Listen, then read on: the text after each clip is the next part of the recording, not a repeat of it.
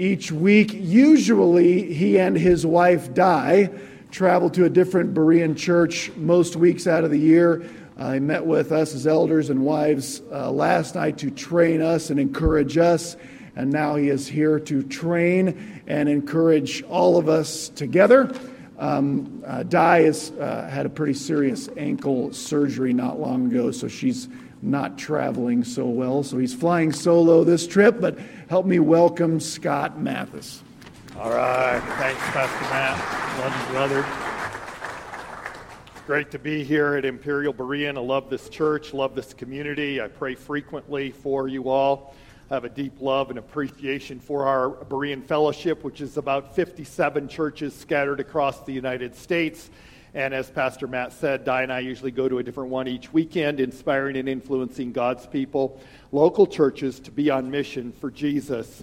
One of the amazing direct correlations that happens in local churches is lost people in the community start to turn from their sin and believe in the Lord Jesus Christ and have their lives totally changed by Jesus when church people start to grow up.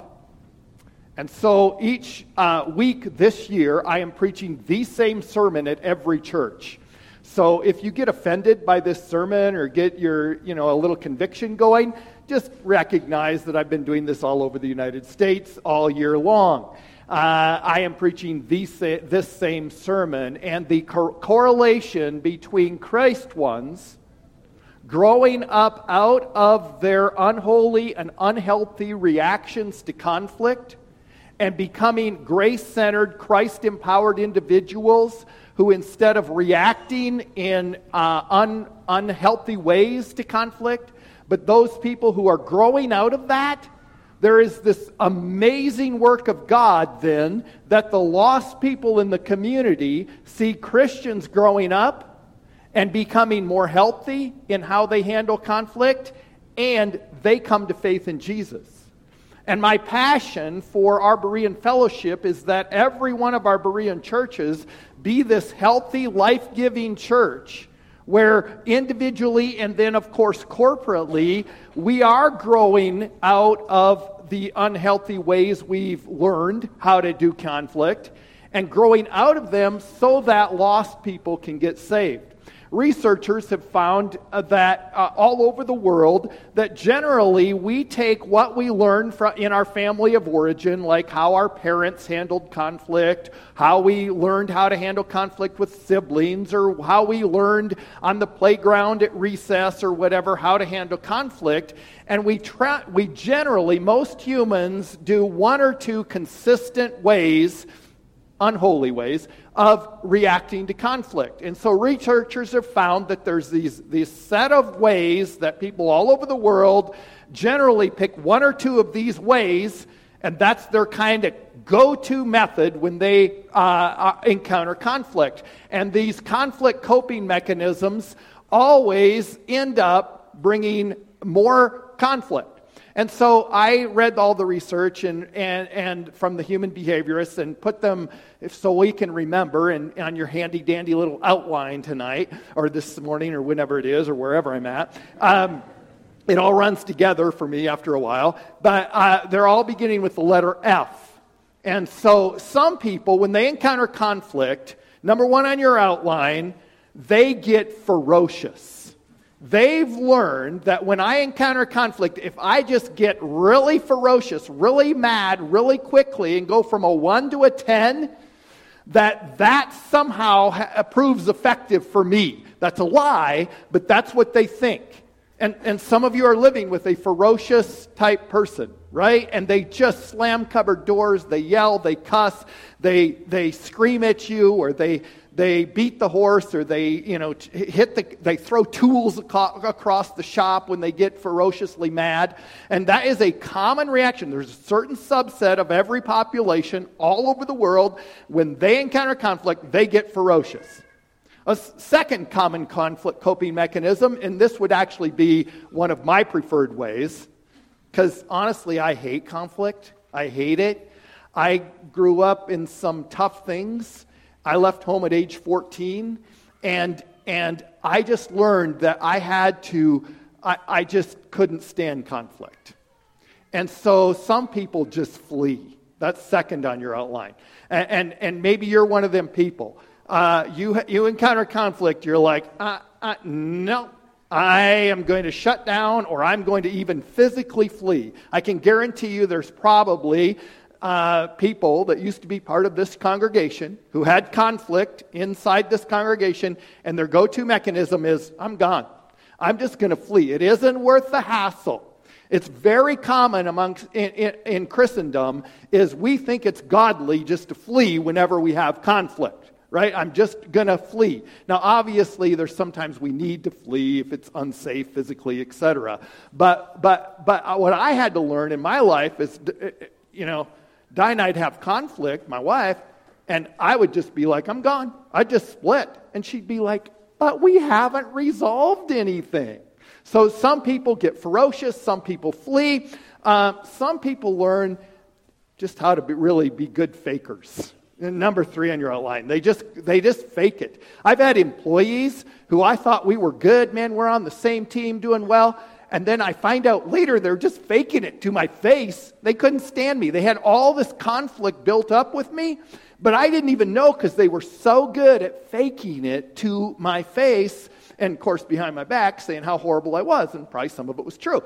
But the point being is some of you have just learned. You've just somehow internalized, I'm just going to go through life faking it. And, boy, that is a miserable existence, to just have to fake it. And we all have to fake it some days, right? Because we just are mad at the world. And to be socially acceptable, we just have to be. But I'm talking about never saying, Jesus, can you help me resolve this conflict with my spouse or in my church? And so some people just fake it, and it's so lonely, and there's a lot of addictions come out of just people learning to fake it instead of learning to deal with conflict in a Christ-empowered, Christ-honoring way. Fourth common conflict coping mechanism, it's all your fault. Have you ever dealt with somebody like this? It's never their fault. Narcissists are famous for this, right? It's all someone else's fault. And so they just go through life self-justifying themselves into everybody else is messed up. I wouldn't have any conflict if you didn't make me mad. If you wouldn't do this, I wouldn't have to have conflict, and it's all your fault. Again, miserable way to live. And we'll talk more about this a little bit later. Fifth common conflict coping mechanism is some people just go frigid. They just put ice around their feelers. And some of you might even be here this morning. And maybe you're married. And at one time it was warm and close, but you have never learned to walk through conflict in a Christ-empowered, Christ-glorifying way, and you're just cold. You're just cold to each other. Or maybe you're here and you're just cold towards the things of God. And we sing those awesome songs about God, but your conflict coping mechanisms have not been biblical, and so you're just frigid now towards God and His love for you. And life has just wore you down, and so you've just like, it ain't worth it. I'd rather not feel it all. I'm just going to put ice around my heart. And so there again, another common conflict coping mechanism. And then finally, which would be another one of my preferred ways of dealing with conflict, some people, when you have conflict with them, they just make fun. And if I have conflict with you, if I can't just flee immediately, I'll just make a joke. I'll just make fun of you or the situation and then flee. Right? And have you ever, again, it's tough. I would drive my wife crazy because I'm just making jokes and ha, and let's just, not really deal with the issues, but I just want to be a comedian, And she'd be like, no, Scott, we need to deal with this. And I would make jokes or make fun of her or the situation. So those are 6 common conflict coping mechanisms that human behaviorists have found. And so, but what about Jesus? How does Jesus want us to grow through this broken world being broken and yet healed by Him, and learning through Him in this process called life of not having to repeat the sins that we learned in our family of origin, or what we learned on that sports team or on the playground. I have been on my knees begging the Holy Spirit of the living God who raised Jesus from the dead that He would transcend your self-justifications. That He, in His power and holiness, would do a work in each one of our lives this morning, that we're not just playing games here. That we would have an encounter with the living, holy God of the universe and discover His grace in such a way that we would walk out those doors when I get done preaching in 2 or 3 hours, transformed more fully into the image of Jesus Christ. That some of us would encounter God in such a way that we decide, I know that I have these patterns that I repeat over and over again. I flee every time, or I get ferocious every time. I yell at my kids, or I yell at my wife every time. And I am sick of it. And I'm willing to let Jesus do a miracle of life transformation. And I have prayed. You see, I'm not just doing this to make a living. Believe me, I could make a lot better living besides driving 100,000 miles a year, preaching at 1 million churches and not knowing where I'm at half the time.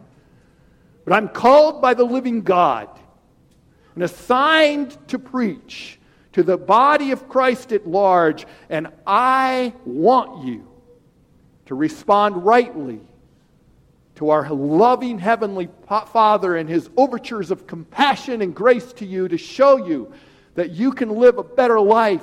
Even if you're old and you're here today, even if you're a teenager and here today, you can grow up out of, because so many people are literally, they're stuck at 3 years old emotionally. They act like 3-year-olds when they get and they throw themselves on the floor. Or some of you are literally stuck at 12 years old emotionally.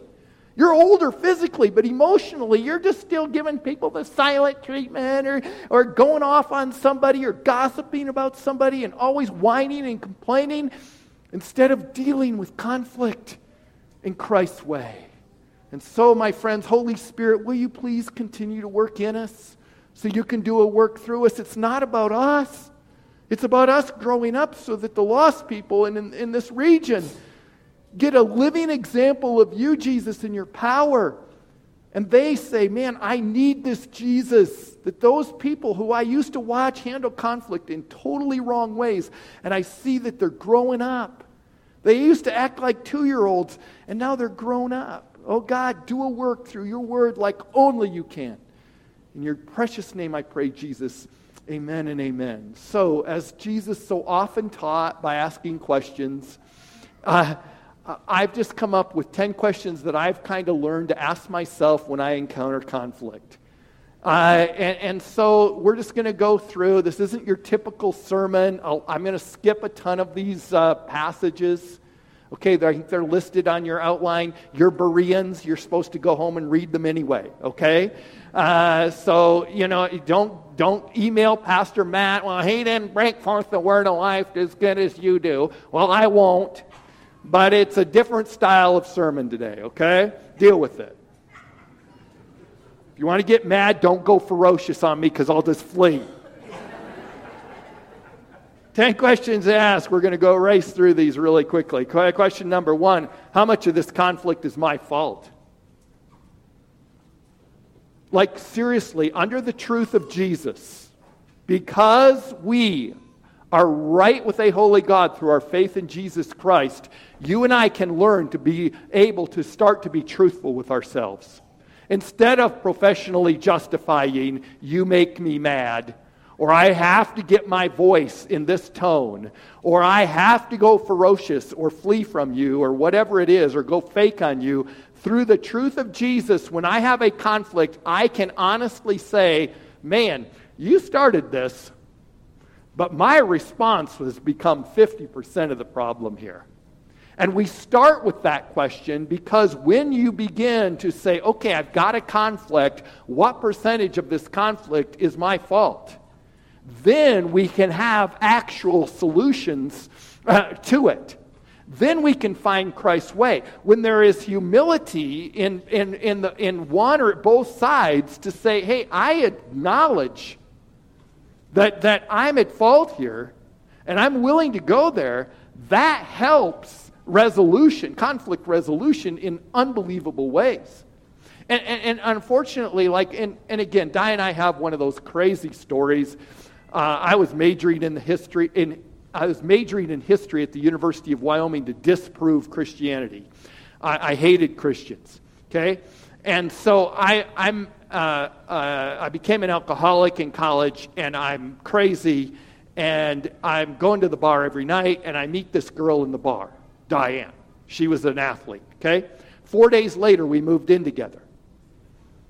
Then she came to me with a little stick she'd peed on and showed me she was pregnant.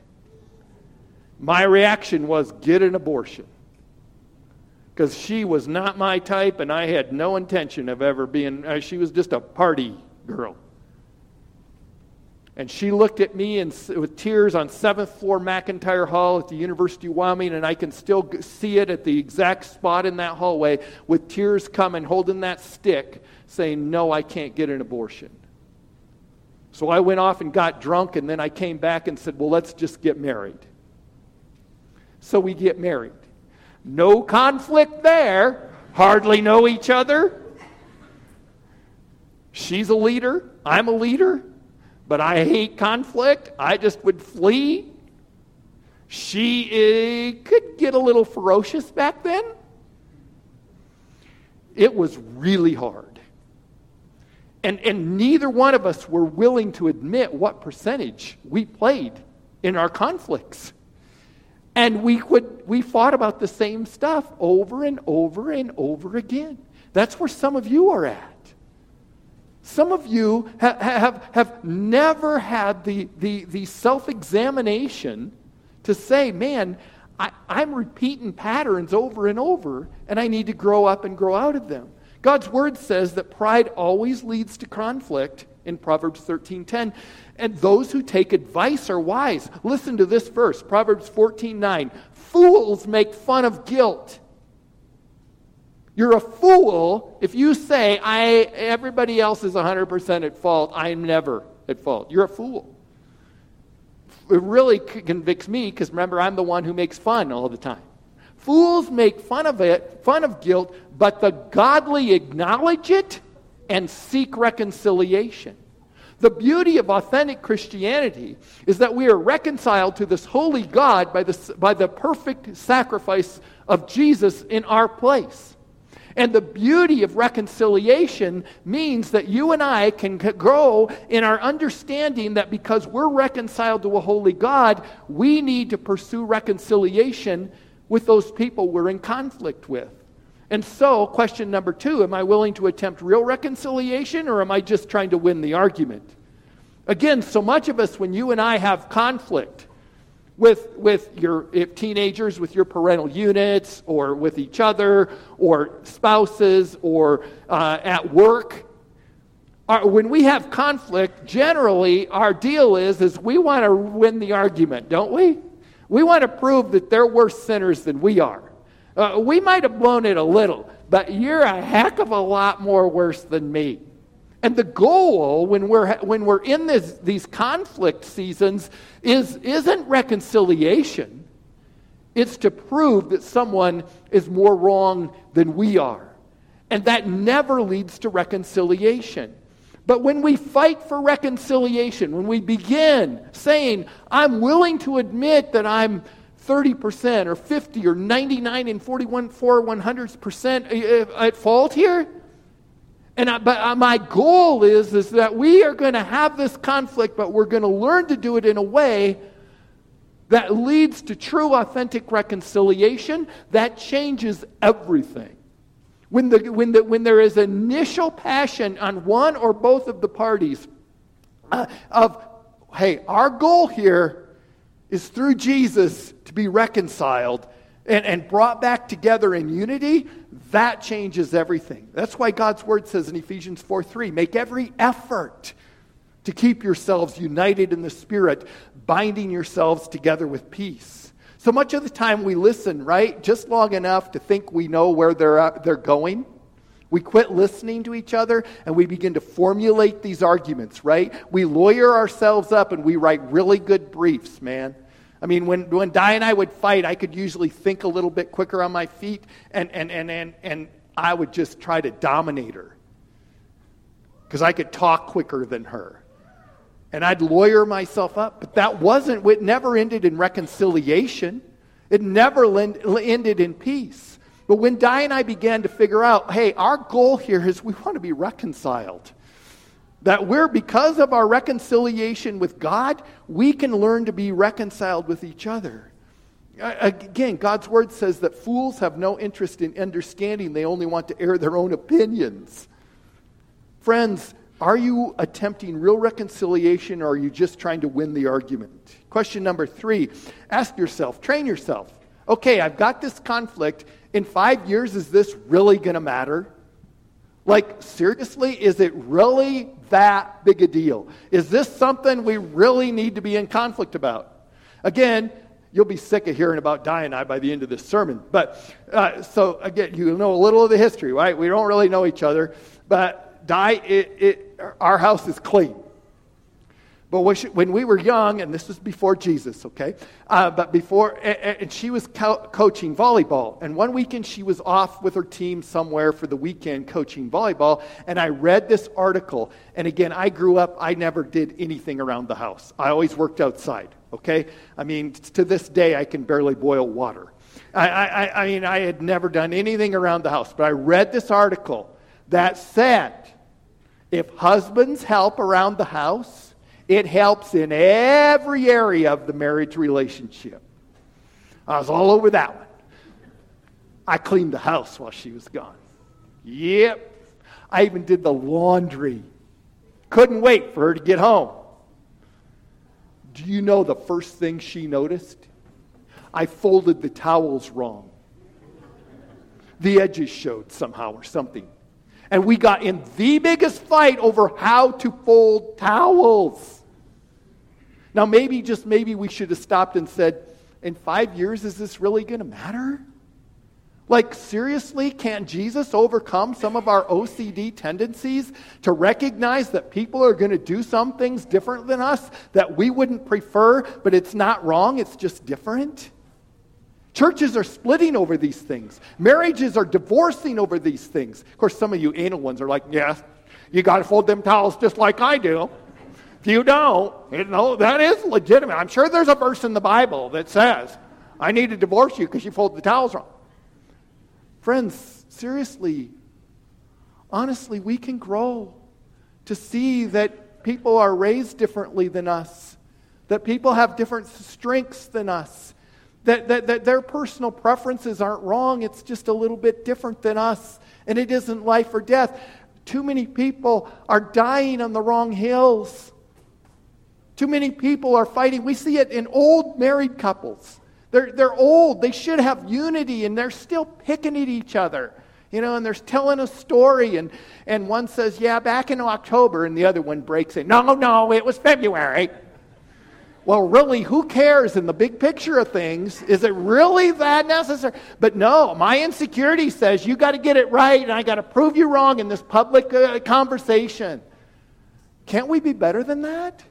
As blood-bought children of the Most High God, can't we extend an amount of grace and say, wow, you might remember that story a little differently, or remember a different date, but we don't have to fight about it. So you fold towels with the edges showing or not showing. Friends, we've been seated. The Bible teaches in Ephesians chapter 2 that we're seated in the heavenlies with Christ, and there's some mystery to all this reality and absolute truth. But as Christ ones, we can grow to understand, I can have a big picture, eternal perspective in life. That I don't have to constantly get caught up in fighting about stuff that in 5 years isn't really that important. That through Jesus, as I study His Word and live in authentic Christianity, and learn how to love God and love people, that I don't have to get wound up and fight about people not seeing things my way all the time on issues that aren't necessarily biblical. Question number 4. Have I talked to God about this or just other people? Or do you just passively aggressive post something on Facebook about how horrible a situation is without really naming them? But my point is when you encounter conflict, where do you go first? Di and I had to learn, again, we had to learn to, hey, we're going down the wrong road here that never ends in reconciliation. And we are going down a road of anger and fighting. Let's stop and talk to God. And there were times in Di and I's marriage early on where we were like, you go your way, I'll go my way, and we'll talk to God, and then we're at 7 tonight, we're going to resolve this because our goal will be reconciliation. But too often, what happens when we encounter conflict? We call somebody, right? Usually somebody who usually, even subconsciously, will agree with us. Husband and wife get in a fight, right? And they get in maybe it was over towels, I don't know. But they get in this massive fight, and instead of going to God, what the wife, Mom, he did it again. Yeah. He did this and that and this. What do you think? She's a mom. What's she going to say, right? Oh, honey, I had my concerns about that boy from the first time you started dating him. How's that ever going to end in reconciliation? Same scenario, man. The husband in that scenario, right? Shuffles into work the next day, shoulders slumped. Yeah, me and the old lady, we got in the biggest fight over towels last night. What do the buddies at work say? Oh, yeah, my wife, she's anal too, and I can't believe it, and you. Does that end in reconciliation? No.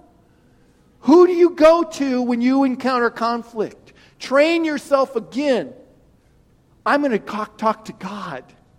And then we're going to, if you're married, hey, could we pray about this? And not pray like, God, help my wife, she's being such a jerk right now.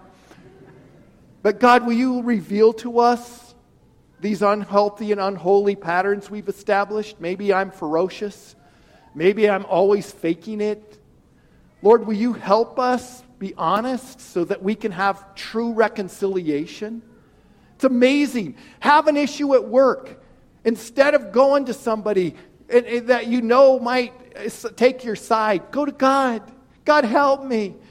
Jesus is still real and powerful enough to give you insight in how to handle. Maybe it isn't an issue that you need to die on. Have you talked to God about this or just other people? I need to keep moving. But can I just say, and this isn't in your outline, no extra charge for this one. Do not handle conflict via texting. It never has worked, and it never will work, okay? Di and I, when we were local church pastoring, oh my goodness, these people would come in and they get in these biggest fights because they were texting each other, trying to resolve conflict via texting. Do it face-to-face. No extra charge for that one. Question number 5. Am I willing, though, to use a godly mediator? Obviously, sometimes we can talk to God and we can try to resolve these issues ourselves, and we're just so broken that we need somebody's help. And God has always provided some wise people in the body of Christ to help us. Di and I needed a guy named Leland to help us when we were first saved, to coach us up on how, a lot of what I'm preaching today, on coach us on, hey, he just helped mediate and helped us see beyond the immediate conflict to see how we were still operating as 12-year-olds or 2-year-olds, or probably in my case, 1-year-old. And so sometimes you just need a godly mediator. God has put people in the body of Christ that help us, and there's no shame in that. There's no shame in saying, man, we need some outside help. Yes, we've talked to God, but we can't ever seem to get this figured out. Go to somebody. God will provide somebody to help you. Are you willing to use a godly mediator? Question number 6. Oh, no. I want to quote a verse about number 5. not quote, but read. Proverbs 15:12. Mockers hate to be corrected, so they stay away from the wise. Mockers hate to be corrected, so they stay away from the wise. I have seen it over and over again.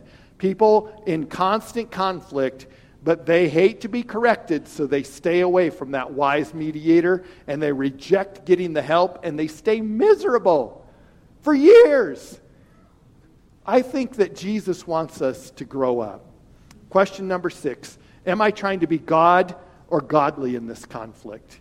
And what I mean by this is, again, in love. Friends, you don't make a very good God.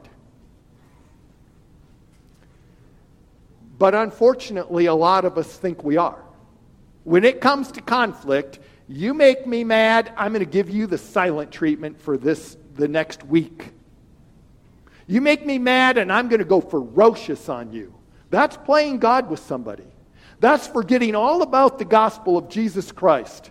That says he poured all his wrath for your sin and mine on his only son on the cross. But we say, yeah, okay, but I'm going to make someone pay for their sin. But friends, trying to make someone pay for their sin against you by sinning yourself doesn't work. It will not work. It cannot work.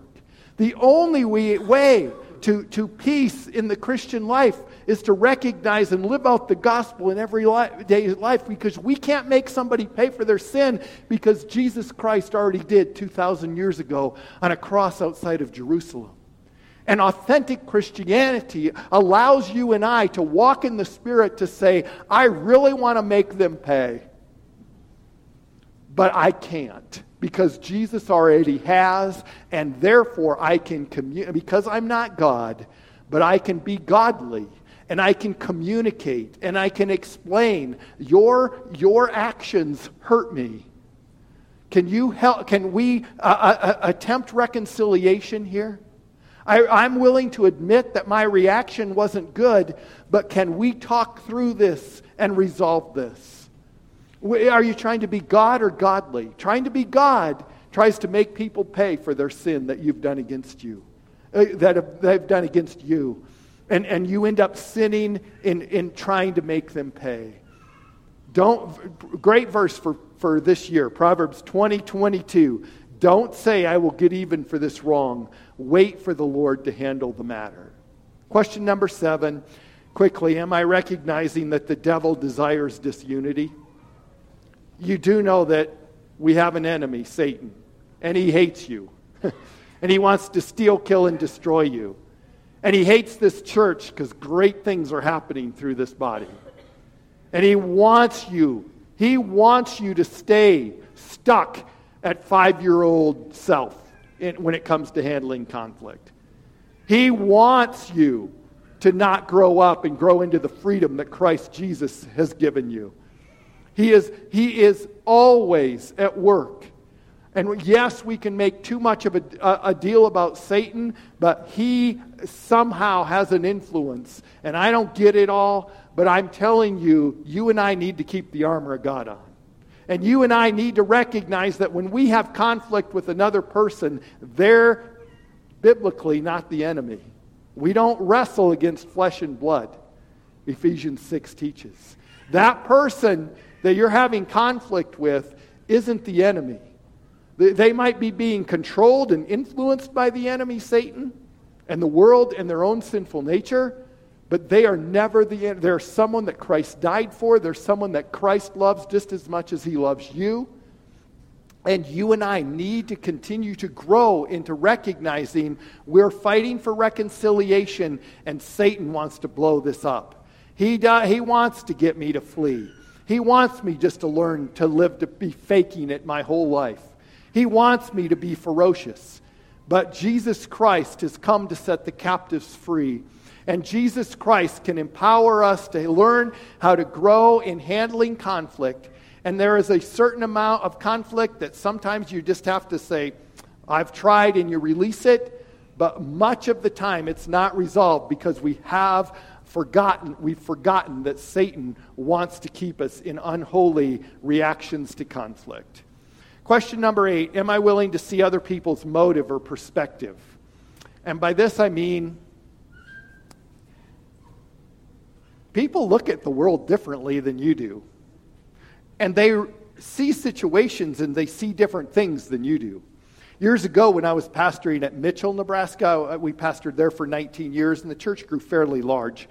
And my goal, although I couldn't know everybody in the church, was to know everybody's name. Okay? And so there was a couple moved into the valley and started coming to Mitchell Berean, really nice couple, and Dean and Jelaine. And they always came to the 8, we did multiple services. They always came to the 8 o'clock Sunday morning service. And I would greet them, and then one time I saw on my scheduler had set up a meeting with them. Meeting with Dean and Jelaine.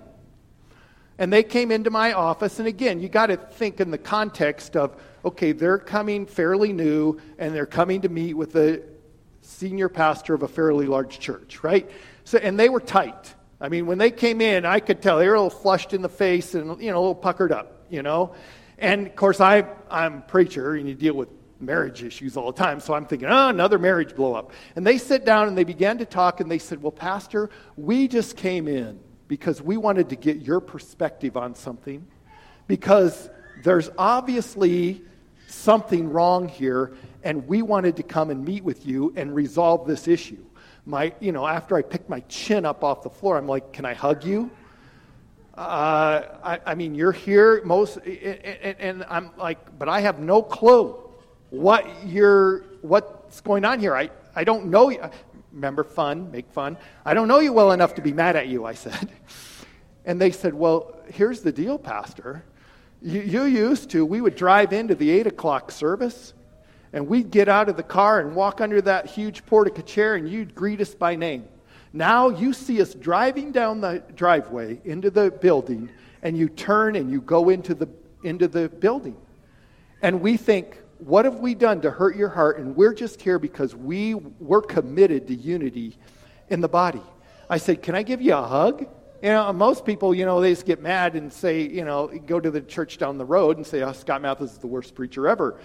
But I said, I wasn't, what's the deal? I have no cognizance that it's you. Well, what we figured out in the flow of the conversation is they'd started being chronically late to 8 o'clock service.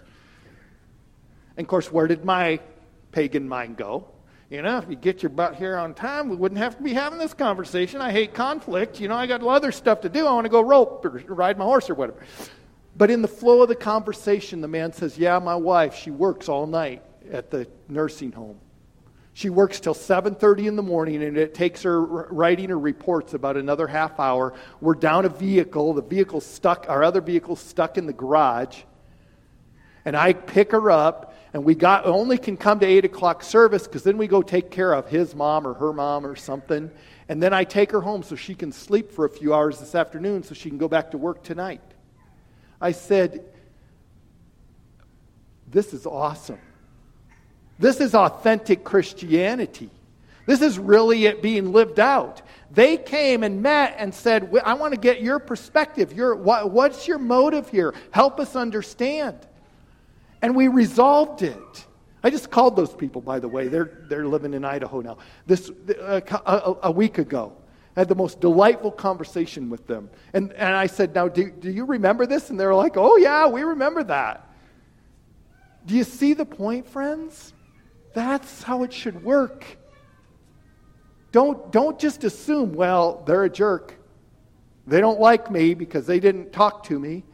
We jump to these conclusions so often. And we do it, and again, I'm from an ag area, I'm from Wyoming. Ag people are really good at this. Ag people are really good at jumping to conclusions. Oh, they did this, so, I'm not going to give big wave, it's the one finger wave. I'm going to do the head nod, because we have issues here. Are you God that you know their motive or perspective? Have you ever went to them and talked it out? Friends, that is authentic Christianity. I love those people so much because I've told that story literally all over the world. And God has used their example to motivate hundreds, thousands of people to say, oh man, before I jump to conclusions, before I hold the grudge, I'm going to hold a conversation because it may be a result of a misunderstanding. Friends, are you willing to see other people's motive or perspective? Are you willing to take the time and to talk and ask questions? And can you help me understand? By the way, that's a great question. Can you help me understand why? Here's what I'm seeing. Can you help me understand? Question number 9. Who's my authority this morning? Like, honestly, every one of you, right now, we all love to apply sermons to someone else, right? But you yourself, who is your authority this morning?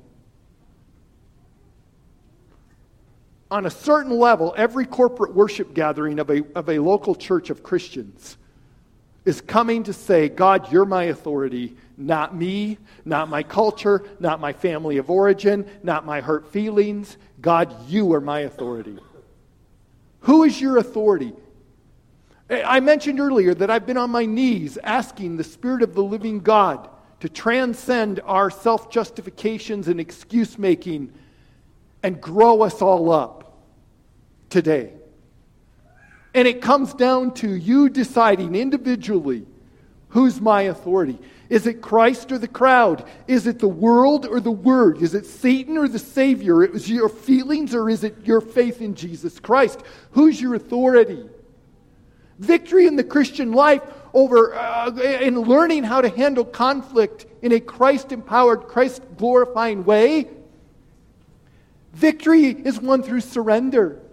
It's you waving the white flag and saying, God, I am sick of ignoring you, of grieving your Holy Spirit within me because I go my own way and I get this tone in my voice when I'm dealing with my spouse. Or I get this tone when I'm constantly frustrated with my kids.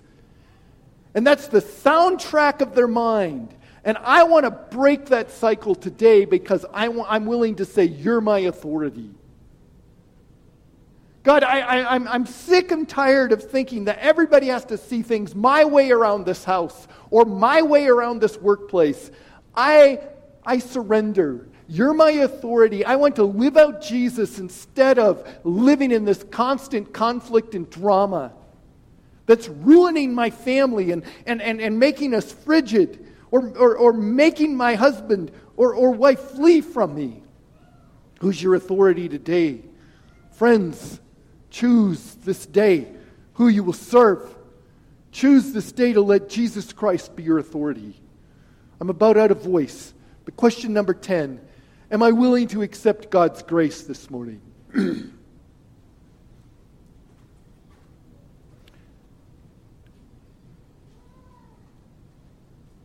There's probably not one of us, and I'm preaching this every week, right? There's not one of us that handles conflict in a Christ-empowered, Christ-glorifying way all the time. Probably a lot of us have been convicted, right? Some of you have been, the Holy Spirit's brought a situation where you need to have a conversation. Or you need some reconciliation. What are you going to do with that? Some of you have been reminded of how badly you handle conflict. Years ago, when I had been a pastor for 6 months, so I knew it all. Beware of 6-month-old pastors. And again, you've heard snippets of my family of origin. I left home at 14. But we had this family reunion after I became a pastor and was pastoring for about 6 months. And so we were all gathered in this room, family of origin, all gathered, right? I'm the last of 7 kids who lived. And there was a person in our family that had wounded our family. And I had never kind of really processed through that, but this person said something that triggered me within the first 2 hours of the family reunion. We're all sitting in this room. And I'm a preacher and I know the word. And by golly, I straightened him out. I even used Bible verses. And you know what? On a certain level, I was right.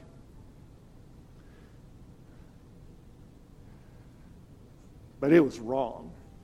Because in the Christian life, it's not just telling the truth. It's telling the truth with love. And I believe as you read the totality of Scripture, listen to me here. I know I've preached a long time. Listen to me. Sometimes we don't always have the right tone or the right timing when we say that truth, and it turns it into sin, even though it might be true. Your timing and your tone matter. I blew it. I messed up the family reunion. Now, by God's grace, I went to him and apologized, and I went to every person in that room and said I was wrong and I'm sorry.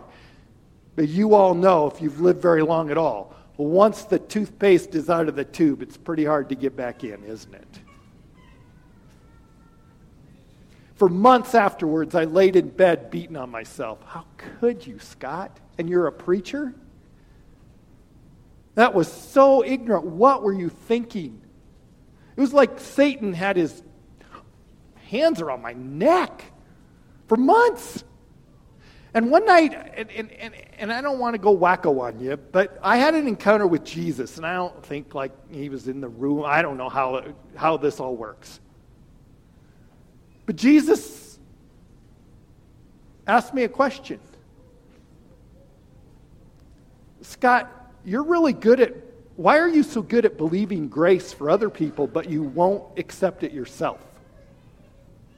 Scott, why are you so good at believing grace for other people, but you won't accept it yourself? Some of you can connect with this. Like, seriously, if some of you came up to me after this sermon and said, man, I blow it. I am an old Christian, but I do not handle conflict in a Christ-honoring, Christ-empowered way. I'd be like, you worthless sinner, get out of this church, move out of town. No, I wouldn't. You know what I would say? There's grace for that. God loves you. Jesus Christ paid for that sin. Don't be afraid to go get more grace from Jesus. I would be full of grace for you, but for me, when I blow it, I somehow revolt to this method of trying to pay for sin myself. And I sometimes weirdly just love to live in the shame and guilt and crawl through broken beer bottles, beating myself with a lead-tipped whip to pay for my sin. It doesn't do me any good. It doesn't do anybody any good. Some of you can resonate with this. Some of you are good at believing grace for others, but you have a hard time accepting it yourself. And some of you have been reminded that you don't do conflict well, and you do need to grow up. But will you accept grace? Will you accept that Jesus Christ has grace for that sin of yours? Sometimes we Christians are the best forgetters of the gospel. We got to preach the gospel to ourselves. We can't pay for our sin. God's word is true. Romans chapter 5 and verse 20, where sin increased, grace increased all the more. Some of you've blown it repeatedly for years. There's grace for that. And grace is not only the way to life in Christ, it is the way of life in Christ, and the only way to grow out of the strongholds that have infiltrated our life, and we are bound by repeating these unholy, unhealthy reactions to conflict is through grace. Through the Spirit of the living God, exposing God's holiness and recognizing that He can empower us to live that way through grace. Will you accept grace today? Or are you going to persist in your self-determination ways that always leads to repeated acts of behavior that don't bring glory to Christ? Please accept grace. Christ paid for your sin. Accept it. Christianity isn't about behavior management or sin management. It's about Christ living His life through us through the person and work of the Holy Spirit. It isn't about us on a certain level trying harder. It's us surrendering and accepting grace. And that grace somehow miraculously empowers us to grow up out of our 2-year-old selves. Grace is awesome and beautiful. Are you willing to accept God's grace today? Where sin increased, grace increased all the more. Question number 11. Am I willing to accept that some people just don't need to be a part of my everyday life? And what I mean by this, generally as we go through life, if you've lived very long, there are some people who are so broken and so messed up that they live in constant conflict and drama. And they're unhealthy for you in your life. And sometimes we have to set some boundaries with certain people and say, I love you. We've attempted reconciliation. This isn't trying to make you pay for your sin, but here's a boundary. And sometimes we have to do that. And local churches sometimes have to do that, according to Titus 3:10. And God's word says in Proverbs 22:10 that throw out the mocker and fighting goes too. Quarrels and insults will disappear. And the principle here is that sometimes you and I have to say, I love you, but here's a boundary. I've recently had to do this with a person on Facebook. Like, we've tried, but he just was convinced that I'm, the greatest heretic that ever lived. And I'm like, no, I'm sorry, unfriend you. Doesn't mean I don't love you. I do love you. But there's a boundary here. I'm not going to let you dictate what other people think by your unholy behavior. Sometimes we have to do that. Now notice that's question 11, not number 1. If you're like, that ought to be my number 1, everybody screwed up by me, you got issues, right? Well, how are you going to respond? How are you going to respond to this sermon? What are you going to do with this? Go back into same-o? Go back into, I don't care what that spitting cowboy preacher said. I'm going to do life my own way and handle conflict my own way. I'm right and he's wrong. You can make the issue about me. It ain't me. Your issue's with God. Who's your authority? Surrender. There's peace there. There's joy there. There's power there to overcome our unholy reactions to conflict. Jesus, thank you for this precious church. I love them so much, and I love this community. May this church grow out of some of these unholy patterns so that then the lost people in this community say, I need that Jesus they have. So I beg you to continue to work in and through us. In your name I pray. Amen. Pastor Matt. Thank you, Scott, so much. Some other people here really needed to hear that. Starting with this guy right here. I can't think of a more perfect sermon to lead into a time of communion.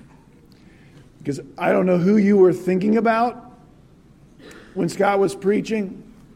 I don't know who that conflict, that person that you just cannot seem to get along with was, but I can tell you this.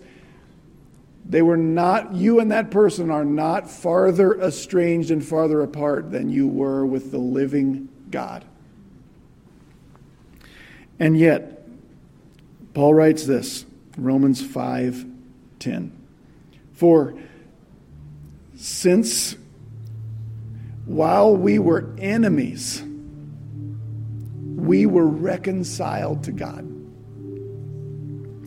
While we were enemies, we were reconciled to God. Why? What was any portion of our conflict with God God's fault? What portion of that conflict was your fault?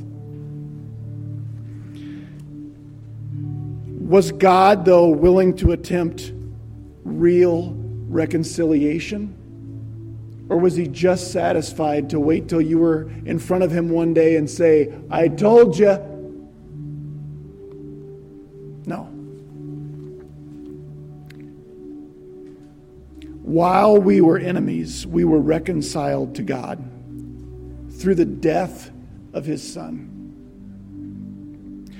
Much more, having been reconciled, we shall be saved by his life.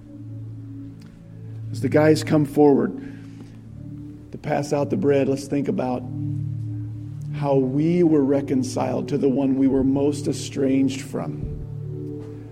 Pray with me over the bread. Father God, you have given us this symbol of the body of your Son, whom you gave, that though we were enemies of yours, we would be reconciled to you through the death of your Son. Commune with us. In Christ's name, amen.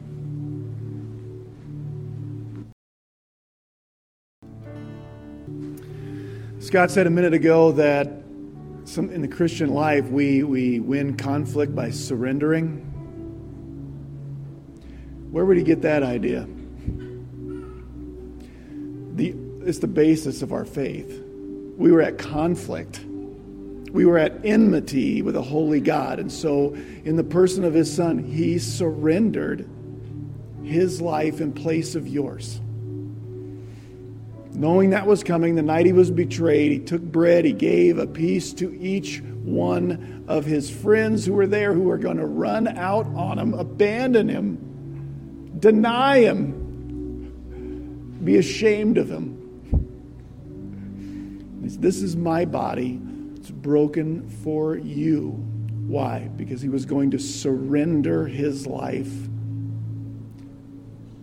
to take care of the conflict between them and their Heavenly Father. If you have accepted Christ, having done that for you, then do this in remembrance of him.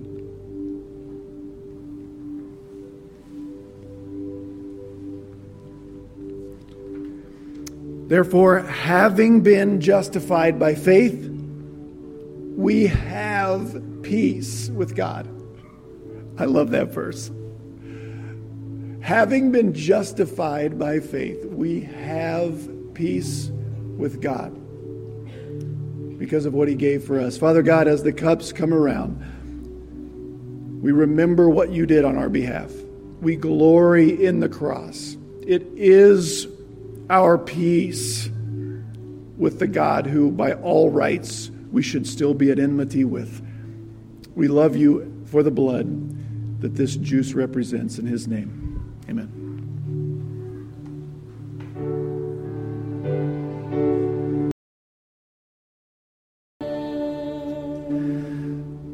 That night after supper, Jesus took the cup.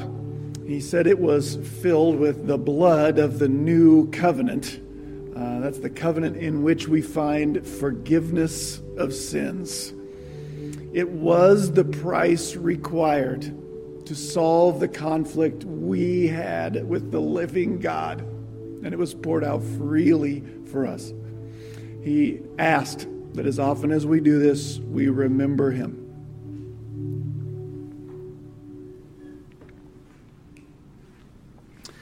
Amen. Thank you all for being here. I'm going to give Scott a minute to get out ahead of you so that you can greet him. Thank him for being here with us.